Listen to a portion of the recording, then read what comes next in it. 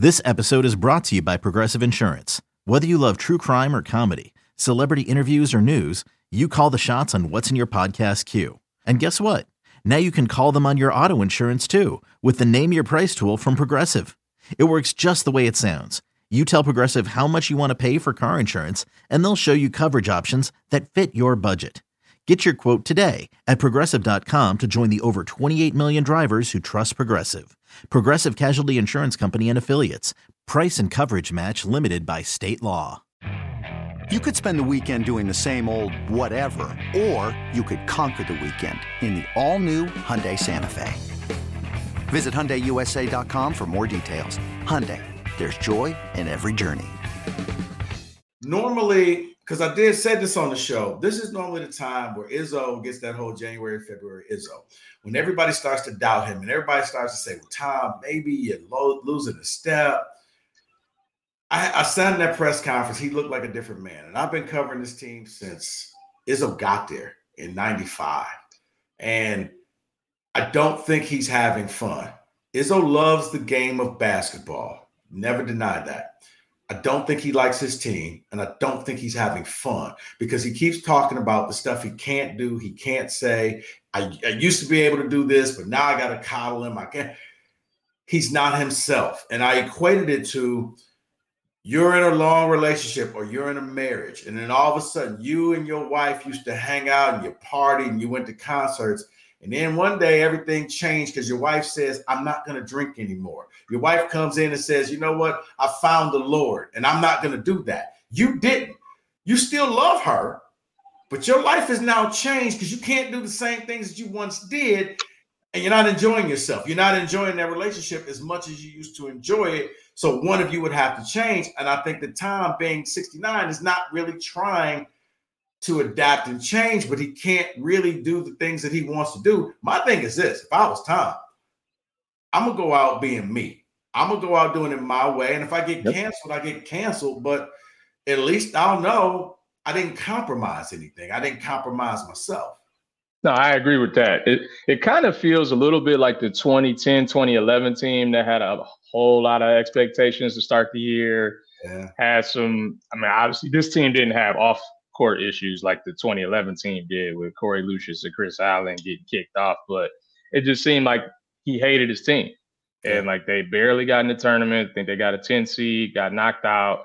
And then the following year, things got back to the way that they were. And he got some more recruits in. That was Draymond's senior year, and they got a 1 seed. But there was a leader that he can lean on. He could be the coach on the court, and it kind of went back to the way that he wants to coach. And just with this group, it seems like they haven't really had a leader since Cassius and Tillman left. And so, I think Tyson Walker's a great player, just don't think he's a leader. AJ, right, doesn't want to be the leader.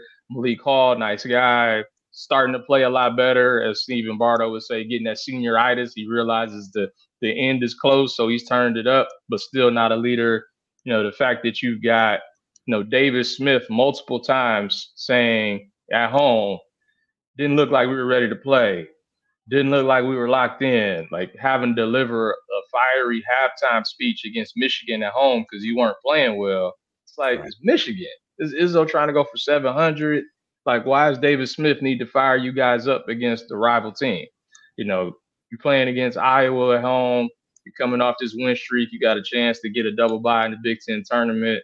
And he's saying that I could tell in warm-ups we weren't locked in, and comments coming out after the game of, we just weren't locked in the way we needed to start the game. And it's just like, how many times does this have to happen with pretty much a full upperclassman team that's, in terms of the regular players? Like, how many times does this have to happen? So I can see why Izzo doesn't, if it is true that he doesn't like his team, I can see why. Well, here's the thing, though. You've now hit a new milestone, and it's sad because they keep hitting new bad milestones. But this is going to be the first time that in a 4-year stretch, Izzo had a team lose double-digit games. Lost 13. I think you lost 13 for the last 3 years. You're already at 11. So let's just say you lose to Purdue, that's 12. You're you're going to lose probably in the tournament and in the Big Ten tournament. Yep. That's you're going to have more losses. The last time he had this was right after the 3 Final Fours, but he was a younger guy.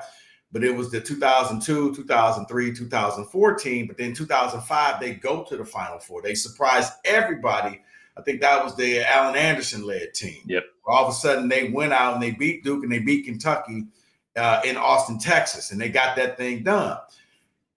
They're losing. Like he's looking at this group, and for the last 4 years, he's just seen nothing but losses. Like you're barely over 500 in the Big Ten over the last 4 years. You could see the frustration weighing on him, and I think he is befuddled and not knowing exactly what I can do to fix this. Now, I do think a lot of this bases off of the recruiting that he did from 2019 on, where he didn't go and get the Plan A guys. He got a lot of Plan B guys. I know nobody wants to be called a Plan B guy, but let's just call it what it is. He didn't get the recruits that he wanted to bring in there. And now you're sitting here and, you got some of the younger guys. And I do think that the leader, unfortunately, got shot. I think Jeremy Fears was all set to take this team over. Harold, I said by the time the Big Ten play rolled around, he was going to take AJ's spot. Yep. And he was going to be the starting point guard. He was going to be that leader. He was going to be that guy. He gets shot. He's not going to play. I'm assuming he's going to get red shirted, but let's face it, nobody who really uses a red shirt nowadays in basketball. If he's good, he's going to be gone in a couple of years. But that was going to be the guy. And I look at the class coming in next year, and they're good, but I don't see this prolific score that's going to really help get you to that next level. Ever since I would say this is where I think Tom has to really go back to what he did to get this team above water. He had the portal, and he went out there, and he got Tyson Walker. He went out there, and he got Joey Hauser. Those guys elevated him. He didn't want to do it this year. And I think if he does that again next year, that's going to be the detriment of him, because at this point, it's almost like you're fighting to win. And, are you trying to win a title, or are you trying to prove a point? That would be the question that I would ask him. No, I think that's fair, especially when it comes to the recruiting. If you look at the 2018 to 22 classes, is 16 high school players in there. So I'm not going to count Hauser. I'm not going to count Walker.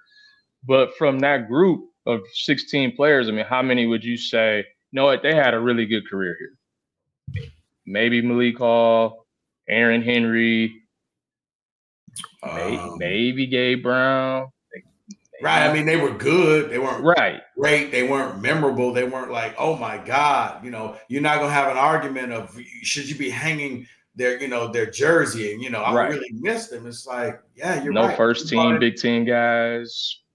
Yeah, first round picks. No, just good guys. But now you got Malik Hall. I guess you'll have AJ. But once again, it's like, okay, well, Fears was already here. He was going to take over. You're hoping that it was going to be Xavier Booker, but he didn't play this year. So you don't know. Cohen Carr is great for dunks. Right. And the only thing I can hope for Cohen Carr is his career patterns, Jason Richardson. Jason Richardson, most people don't realize Richardson was on the 2000 national championship team. He only played 7 minutes a game, 6-7 minutes a game. And he literally came in to dunk the ball. That was it. They ran the alley-oop play. He would dunk, and people would lose their mind. But then the next year, he became, he then averaged, I think, 21 points a game, became the leading scorer, became a lottery pick. If you're Cohen Carr, every time I see him walking in the basketball building, I was like, how come you're not out shooting 500 jumpers? Why ain't you out trying to get better? I don't know if they have that guy. You're bringing in, ironically enough, Richardson's kid is coming in next year. I don't know if they got that scorer coming in, that guy that's going to be that prolific guy that I do think that maybe Izzo needs to go after, get a nice little NIL package together and go after one of the top transfers to really jumpstart this team. Very similar to what you saw Tennessee do with Rick Barnes. And now, they're one of the better teams because they went out and got a transfer. And you did that with Tyson. And you take away Tyson, this team's not the same. Yeah, and I think the thing that's interesting is it doesn't have to be a transfer from a Power 5 program. Like we've seen, Dalton Connect for Tennessee came from Northern Colorado.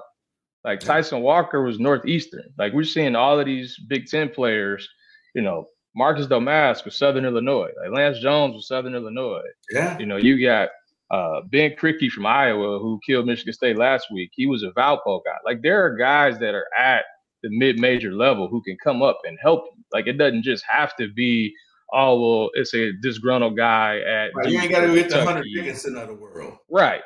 Like, sure, if you had a guy like that can help you, fine. It's an Alabama guy who, feels like he should be playing more and he's not, and he helps you in your offense, fine. But there are a lot of players who could play all over the country, especially if you need them for just a year or two. You're already grown men. They're 21, 22 years old. You don't have to worry about the physicality aspect. And a lot of times they can step right in, and even if they're not leading your team in scoring, they're absolutely a rotation player that can help. And so it just feels like it shouldn't be this hard to find a guy that can help you fit when pretty much everybody in the Big Ten did it this year. No, you're right. Before we wrap up, can you help Doug McDaniel?